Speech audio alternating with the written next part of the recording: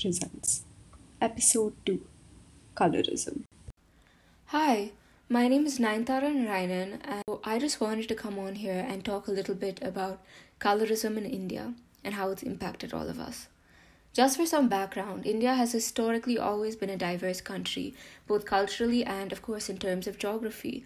People from the northeastern part of the country, for example, tend to have more fair skinned people, while those from southern India with Dravidian roots tend to have darker skin. However, India today has a rigid system of colorism, which is a reflection of the colonial preference for lighter skinned individuals. There is a distinct unequal footing for those with darker skin, particularly women, which results in blatant discrimination and prejudice. Just for some context, in India, the skin lightening industry has an 18% growth rate, capitalizing on the insecurity and deep seated traditions that have plagued Indian people for so long. Brands like Fair and Lovely, with their numerous celebrity endorsements, millions of dollars spent on advertising, and more, impact people constantly. These brands are so widespread and so popular, and the fact that they are equating success and happiness with having light skin is not only misinformation, it's also dangerous. I've personally been impacted by this kind of thing. I remember watching an advertisement when I was little, Kash Beta Hota, which means if only I had a son. In this, a daughter is born to a family, and her father pines for a son instead.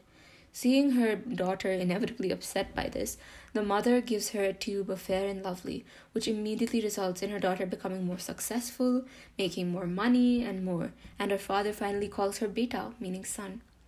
It's clear here that colorism is being endorsed along with a slew of other problems, and that Fair and Lovely is blaming a lack of confidence in women on their skin color, which frankly I think is disgusting. The first thing I think of when I think of Indian beauty is pale skin, because how could I not? It's been ingrained into our brains since we were little kids, and so many times I've heard people say how much prettier I'd be if I just use a little bit of Fair and Lovely.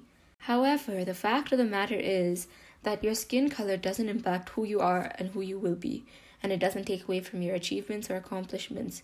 And I know it sounds obvious, but it's true, and it took me a ridiculously long time to learn that.